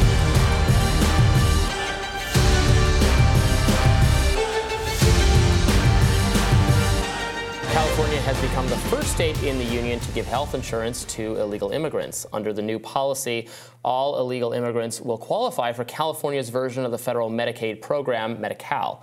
Previously, those in the country illegally were barred from receiving full coverage, save for emergency and pregnancy-related aid under certain conditions. Now, the move is expected to give around 700,000 illegal immigrants between 26 and 49 eligibility for full coverage. While California expands access to care for undocumented immigrants, New York appears to be taking a more aggressive stance. Per the World Socialist website, New York City, at the behest of Democratic Mayor Eric Adams, will evict 3,500 migrant families from city-run homeless shelters in January. Adams issued an executive order in October that limited stays for migrant families to 60 days before they must leave the shelter system and reapply, with no guarantees that a place will be found for them. Single adults are limited to a 30-day stay before they must leave and reapply for housing. The move comes as Adams instituted a number of new policies designed to curb the impact of ongoing busloads of undocumented migrants getting moved from states like Texas into blue states. Here's Adams late last year. To better coordinate these arrivals today, I'm announcing an executive order requiring charter buses transporting migrants, those often contracted by the state of Texas, to provide 32-hour notice in advance of their arrival into New York City. To make sure we have sufficient staffing, we are also requiring that these charter buses arrive only between 8:30 a.m. and 12 p.m., Monday through Friday, and to only drop off passengers at one spot unless directed otherwise by New York City Emergency Management. Here to discuss the ongoing situation at the southern border and how various states and governors are handling this issue is Daily Caller immigration reporter Jenny Terre. Jenny, welcome back to Rising. Thanks for joining us. Thanks for having me. So how is this decision to extend coverage to illegal immigrants being received in the state? You know, I think one of the biggest impacts here is this pull factor that migrants that cross the southern border and even the northern border, they tend to go to states that offer a lot of public resources like healthcare. So in this situation, one of the things that I think we will see is that more will come to states like California, especially because crossing the border there is a lot easier than, let's say, in places like Texas, where we're seeing the governor there crack down on illegal crossings and allow his state authorities to go after it. I think that that has a big impact, and maybe some of the traffic going through Texas will be pushed through California by the cartels, and then we'll see a further explosion in addition to the 700,000 illegal immigrants that are going to be added to the healthcare coverage as the state, has a burden right now of a growing budget deficit. They're taking on even more of these expenses due to this program. A poll from 2021, it's the most recent one I could find, showed that 66% of California adults supported health care coverage for undocumented immigrants. Already, health care coverage, access to Medicaid was offered to children, undocumented children in the state, presumably with the belief that it would be unethical and wrong for children to be dying of preventable diseases in the street in one of the richest states and the richest country in the world. And another point that's been made in the context of this conversation is how expensive emergency care visits are, which ultimately get subsidized by the public anyway, when people ultimately get very sick after not going to the doctor and use the emergency room, undocumented people using the emergency room, like so many poor Americans do, as their primary source to get medical care. Have you looked, Jenny, at all into the cost-benefit ratios of going ahead and extending health care to this population as opposed to the informal subsidization that's already going on between all poor people, but in particular these undocumented people and the general public? Yeah, I think that states like California, for example, had their deficit, it was just 14 billion in June and then jumped now to 56 billion. And so the addition on that from services like this will certainly have an impact. But I think also you see this a lot at the southern border with small underfunded counties having to shoulder these hospital bills, especially when you have people crossing in really inhospitable conditions, right? The heat, the elements, things like that. People having to get really quick emergency care and services. There's a hospital actually in Yuma, Arizona that has unpaid bills that they're trying to get reimbursed by the federal government because they had to shoulder the burden of millions of dollars for helping these migrants that crossed into that area as well. Well, I mean, that seems like we're in a situation where we get sort of the worst of both worlds from a public, from an accountability perspective. Wouldn't we want, given their illegal status is an issue, because I want immigrants working and then paying the same in taxes as their neighbors, as anyone else, paying into the social safety net, and then obviously deriving the same benefits that anyone else would get. But because they're illegal and have to make income illicitly without reporting it, again, of course, this is being done to them by the government not giving them that legal status. So is that difficulty explored here? Well, I think that's exactly what Eric Adams and these Democratic mayors are asking the Biden administration for, is for expedited work permits. And the Biden administration has been pretty silent on that. You have to wait about 6 months after crossing illegally to actually obtain a permit to apply for it. So you can imagine that that is what creates the burden in a lot of cases, especially in New York City, where now they're having to, one, restrict buses arriving from Texas, and then two, kick people out of shelters. And then another thing Eric Adams has been doing is trying to, quote, re-ticket migrants to other areas of the country. One report by KFF showed that immigrants have lower health care expenditures than their U.S.-born counterparts as a result of lower healthcare access and use, although their out-of-pocket payments tend to be higher due to high uninsurance rates. And research shows that because immigrants, especially undocumented immigrants, have lower healthcare use, despite contributing billions of dollars in insurance premiums and taxes, they help subsidize the U.S. healthcare system and offset the costs of care incurred by U.S.-born citizens.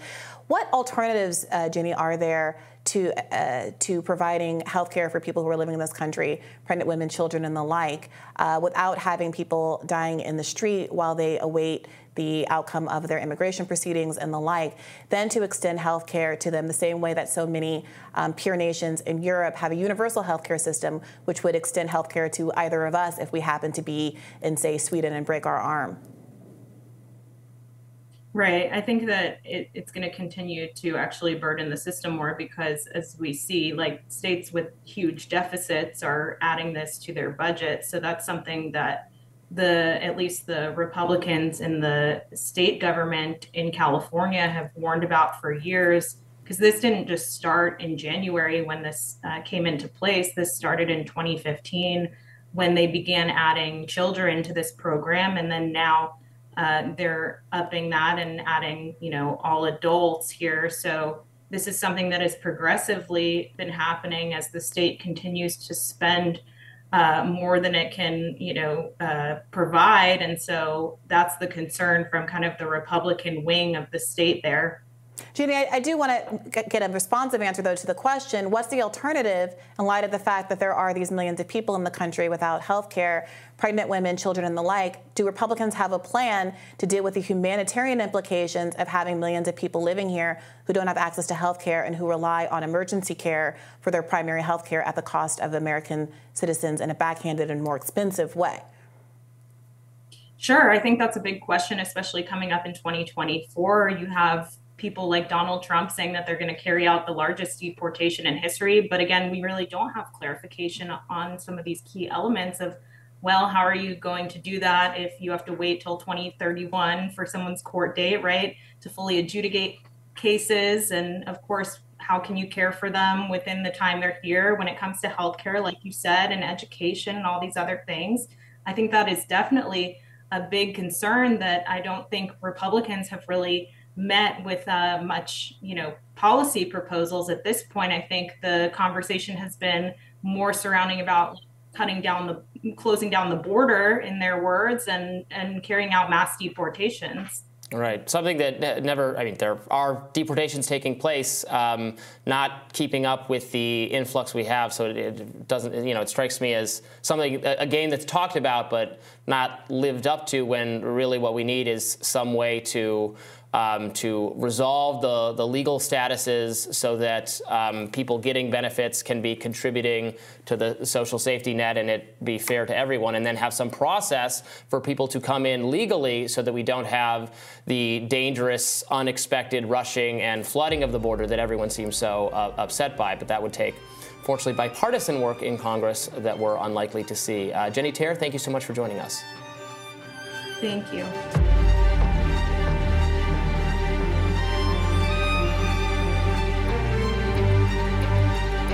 We're going to see the return of the dreaded mask mandates to American life over my dead body, but some California Democrats, if they get their way, masks could be making a comeback. In fact, a California congressional candidate, Joaquin Beltran, was elated after getting mask mandates reinstated in certain places, medical settings in L.A. County, posting on X, "We did it. Mask requirements are back in healthcare settings in L.A. County as of today, December 29th. Thank you to everyone who has been tirelessly working on protecting our community for months. You made this happen." California is not the only state to reinstate mask mandates. In fact, hospitals in Illinois, Massachusetts, New York, and also Washington, D.C. have all brought back rules mandating masks for select people in medical settings. CBS News had a segment on the increase in new mask mandates. Let's watch.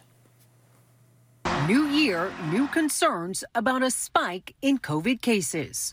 Our volume has really surged, and I attribute that to not just COVID, but influenza, RSV. I'm not seeing as many people fully immunized as in past years for flu, for COVID boosters, and so it makes them much more vulnerable.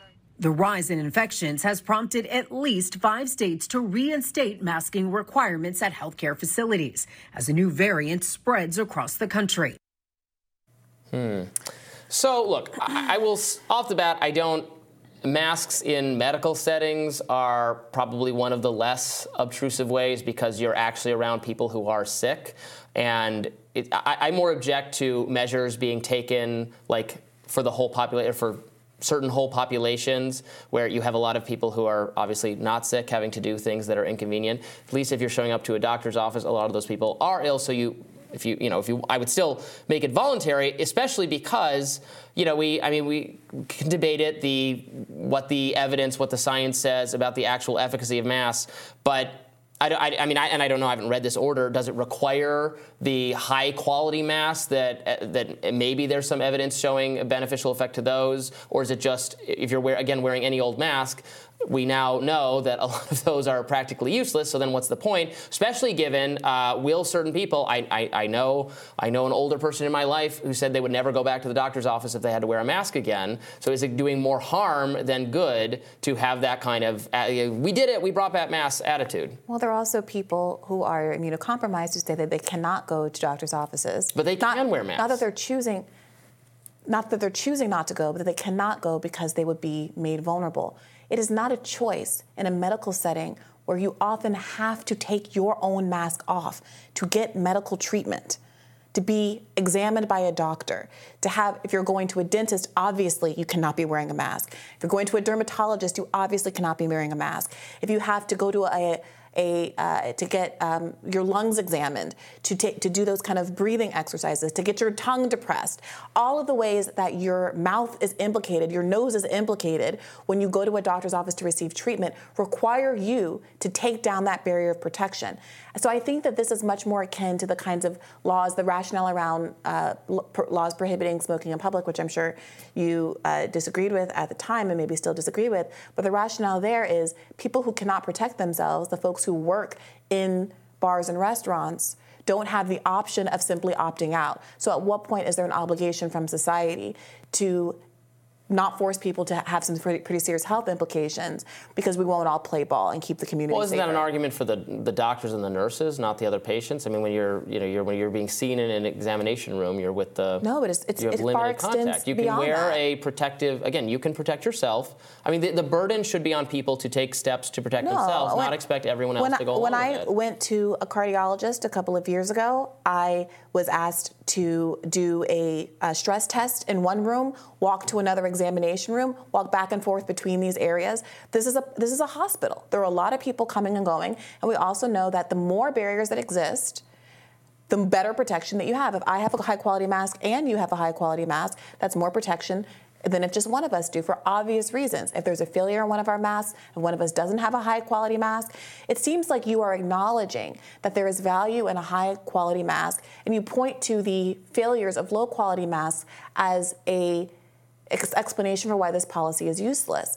But to follow through on that logic, you would want a mandate that was more restrictive insofar as that it can compel people not to mask up, but to wear a specific kind of mask in public. I think the evidence which maybe is eventually warranted, showing that I think the efficacy of the strongest masks is still under dispute. I know there's some positive studies for it. There's none at the population level showing significant reduction of COVID and of mortality. And I know the early guidance to just wear a mask, any mask, being discredited makes me somewhat skeptical or suspicious that we won't eventually have that same attitude toward even high-quality and that was masks. frustrating and wrong, and we've spent 3 years now talking about how bad that advice was. But now, I'm sorry, Rob, you're sitting here coughing. Everybody in my life is coughing. We all know that people are sick, and it's not just from COVID. It's from a whole cluster of things. And I observed over the holiday travel, people who I love and support, and I'm talking about my loved ones. I watched some of them, knowing they had colds, go and get on planes and travel without even self-masking to keep their own germs to themselves. And so I do worry that whatever you think about mandates, and I am inclined to want to provide carrots rather than sticks, and provide positive incentives for people to wear masks, providing free masks and the like, instead of deploying mandates. But especially in a hospital situation, we're talking about vulnerable people who might avoid care precisely because hospitals are dangerous places for folks with compromised respiratory tracts and with all these respiratory diseases going around. That we should be having more of a conversation about the efficacy of these tools, which we very much do have at our disposal, and culturally encourring people to keep their germs to themselves. That is very. I just think it should be. I think it should be people's choice. When I flew back from the holidays, I was quite sick.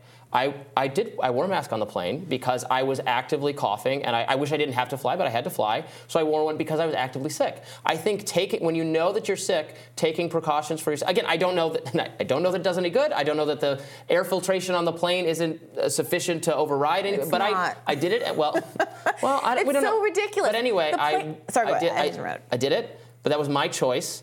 I don't think otherwise healthy people, it should be forced on them. And I don't think there's enough scientific evidence to override that, leaving it to people. Just the same way it is with the vaccine, where there's enough of a public health deterrent. I mean, that would have to be a very high bar to clear, making you get vaccinated. It would have to do what they actually promised, stop the spread, the contagion of the disease, which it didn't do. So first of all, a vaccine is an infinitely more significant abridgment of your bodily autonomy than a face mask. And I really it has always boggled my mind that the anti-vaccine mandate crowd was not more pro-mask. Obviously. That's subjective. Some people don't feel that way. Okay. And subjectively, getting slapped on the wrist is less harmful than getting shot in the head. That's subjective. Well, come on. No. Injecting a foreign body into your blood is quite literally a more significant abridgment of your body. It is breaking your skin barrier and abridging your bodily autonomy in a way that placing a temporary covering over your mouth simply is not. That's like saying a no shoes, no shirt, no service policy at 7-Eleven is a more significant abridgment of your bodily autonomy because they force you to put a covering on your chest before you go and buy a slushie. Yeah, but it is because some people were going to get vaccinated anyway, and so it didn't matter to you if you made them do it because they already did it. Whereas having to, again, not wear a mask once a year if you're going to the doctor's office. I'm not pretending this is the most draconian thing ever to happen in society, but the kind of broad, you will put on a mask every time you go outside or any social setting whatsoever. Well, that I did find absolutely more, especially because there's no legal, or let me finish, there was no legal, historical precedent for making people take those kinds of draconian efforts for an unlimited amount of time. I mean, the public health officials talked about us doing that until we had zero COVID, which were never going to happen. All right, look, if we're going to spend the next 3 to 5 years talking about policies from 2020 and 2021, you can have your right to do that. But right now, today in America, there are a number of respiratory viruses that are spiking. Everybody that I know is sick, including my you were sick co-host. too. I was we've also both sick. Been sick. Yeah. I was also sick. And I feel like it is damaging and dangerous to be overly focused on policies that were overturned literally years ago, as we're having a contemporary conversation about how to safeguard the health and well-being of the public. And to take a story about a very limited application of a mandate in a clinical hospital setting. Again, neither of us have read this order, but the way that they even frame it as a clinical setting in a hospital suggests to me that we're talking about treatment areas as opposed to waiting room areas. The idea that conversation can't be had without stretching back to 2001 and talking about how wrong the CDC was to advocate for cloth masks that didn't work, I agree with you. I agree with all of that. But how much airspace has to get always taken up with that conversation instead of simply talking about whether or not this appliation is clinically mandated or scientifically or health supported?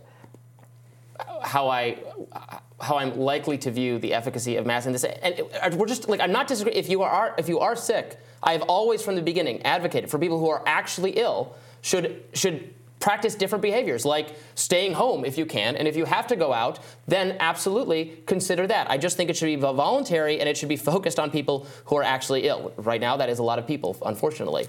But I do have questions, and I've read a lot of the studies. We've talked about a lot of them about whether you can actually demonstrate significant efficacy even of the better mask on a population the population level stuff doesn't matter if nobody's wearing high quality masks. Yeah. When's the last time?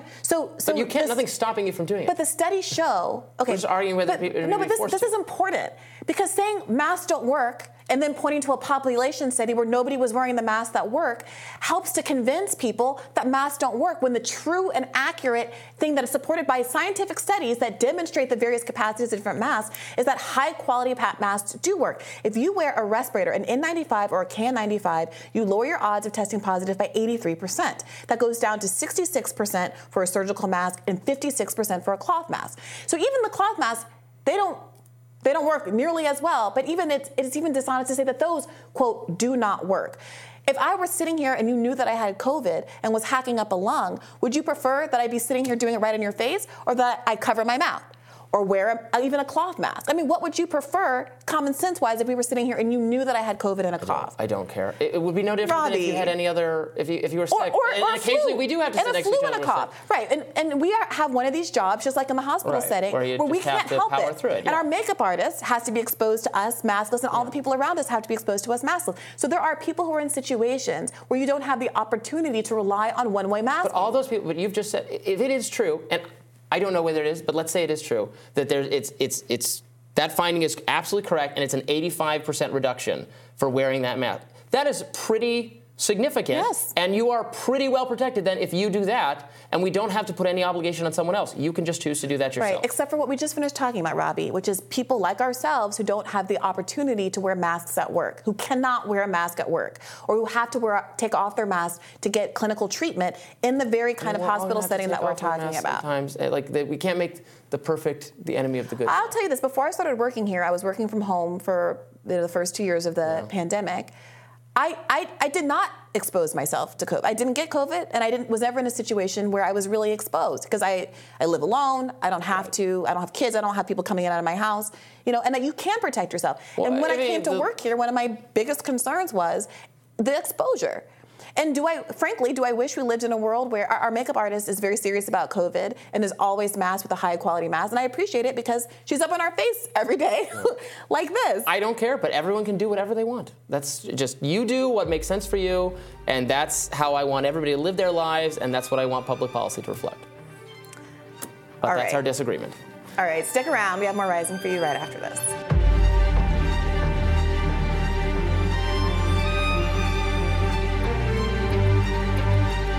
Show me the money, or maybe don't. The federal government plans to drop 6 charges against convicted fraudster Sam Bankman-Fried, including a campaign finance violation and a conspiracy to commit bribery charge. Now, as commentator Colin Rugg noted, Bankman-Fried donated $100 million during the 2022 midterms to various groups linked to congressional leadership, including Senators Mitch McConnell and Chuck Schumer.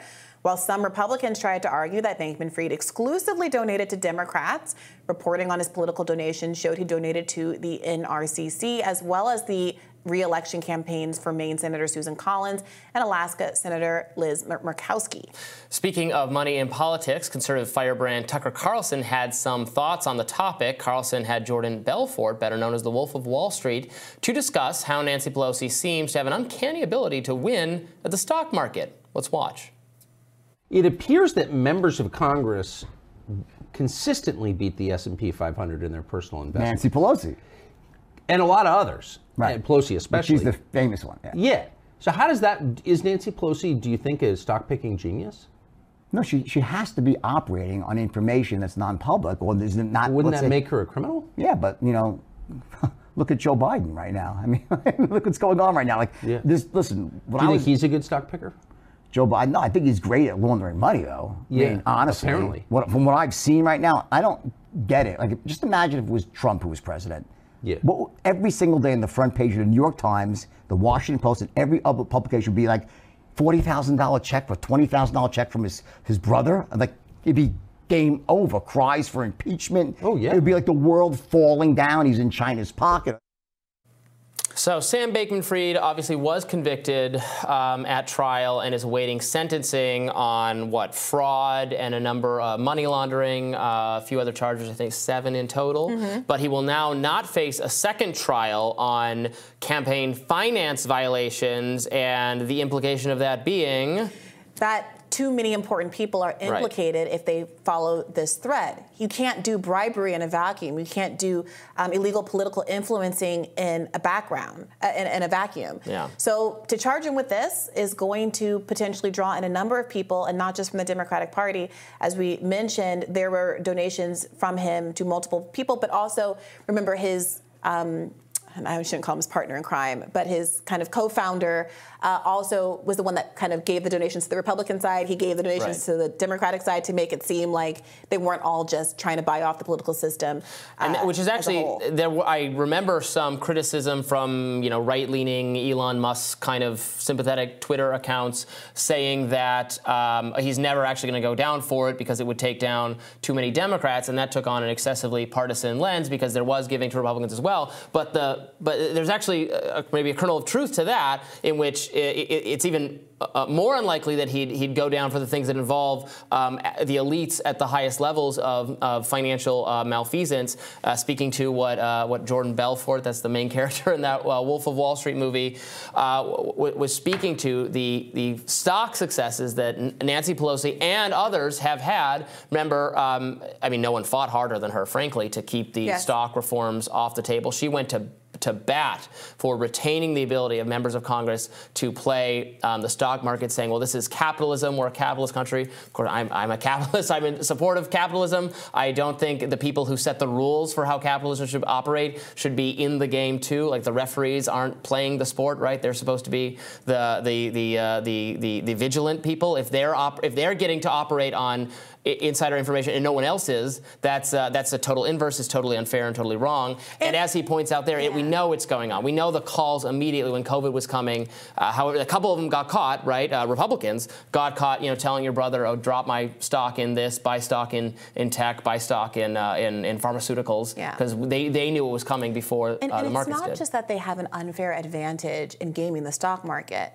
that doesn't ultimately hurt the American people. Sure, like they're advantaging themselves using their public position, but that's a much less significant crime in my view than the incentives that sets up for them to pursue certain kinds of policies that might not be in the broader interest of the American public, but might be in the interest of their pocketbook. I'm always reminded when we're talking about Nancy Pelosi and how she worked so hard to prevent any legislation that would curb this sort of behavior, that Josh Hawley put forward that Pelosi Act. Remember, that stood for, this is one of my favorite acronyms of all time, stood for Preventing Elected Leaders from Owning Securities and Investments, Pelosi. I mean, credit where credit's due. And of course, as you mentioned, she worked tooth and nail to use her ability as speaker to prevent those kinds of acts from ever getting to the floor. Now, again, this is a bipartisan issue. So I saw Glenn Greenwald, he just retweeted a summary by the Unusual Whales account, which shows a full report of all the politicians trading for 2023 and how they got these enormous returns on their investment. The top trader with a 238.9% return is a Democrat, Brian Higgins. It's color-coded by political affiliation.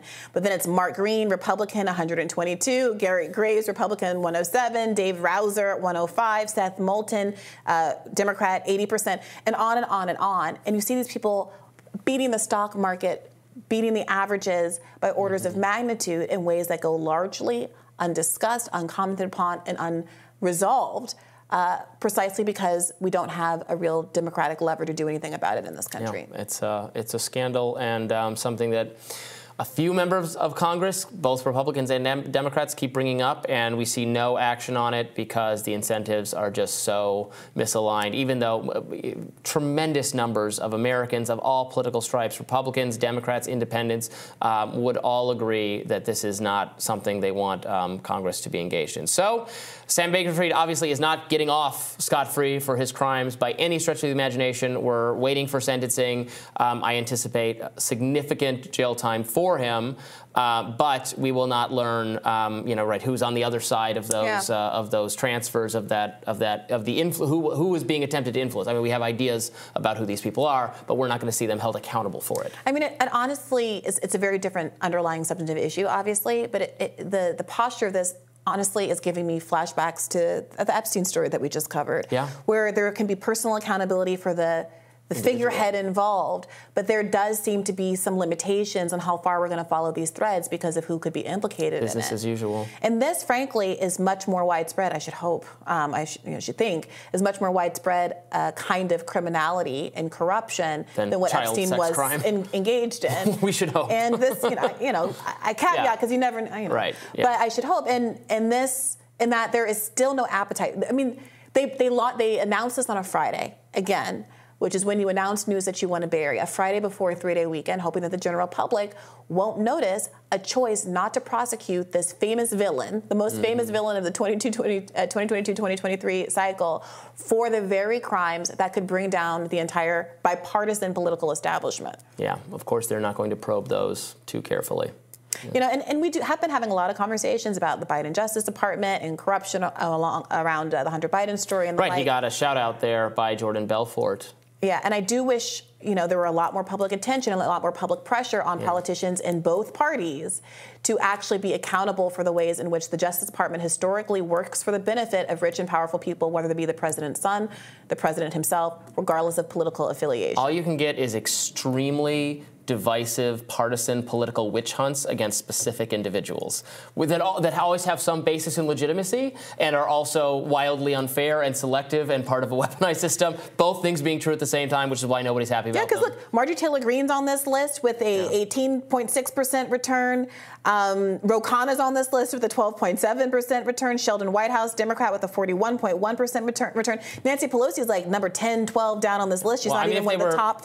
If they were saints, they wouldn't be in Congress. Yeah, unfortunately. That does it for us for today, but we've got so much more rising to come in the year of our Lord 2024. What do we have? I haven't made any resolutions in particular. What are we going to do differently this year? Oof, I saw people out jogging in the freezing cold yesterday. Kudos to them. I did so in my gym. You know, I've been rigorously following a new workout regimen for the last two months. I know. So Is this the year that you make your Scandinavian trader very, very happy? We shall see. All right. Be sure to like, share, and subscribe so you never miss any content. And for those of you who like to listen while you're on the go, be sure to look anywhere you listen to podcasts. We are available. We love having you as viewers. Thank you for staying with us as the new year continues, and we will see you all back here tomorrow. Bye-bye.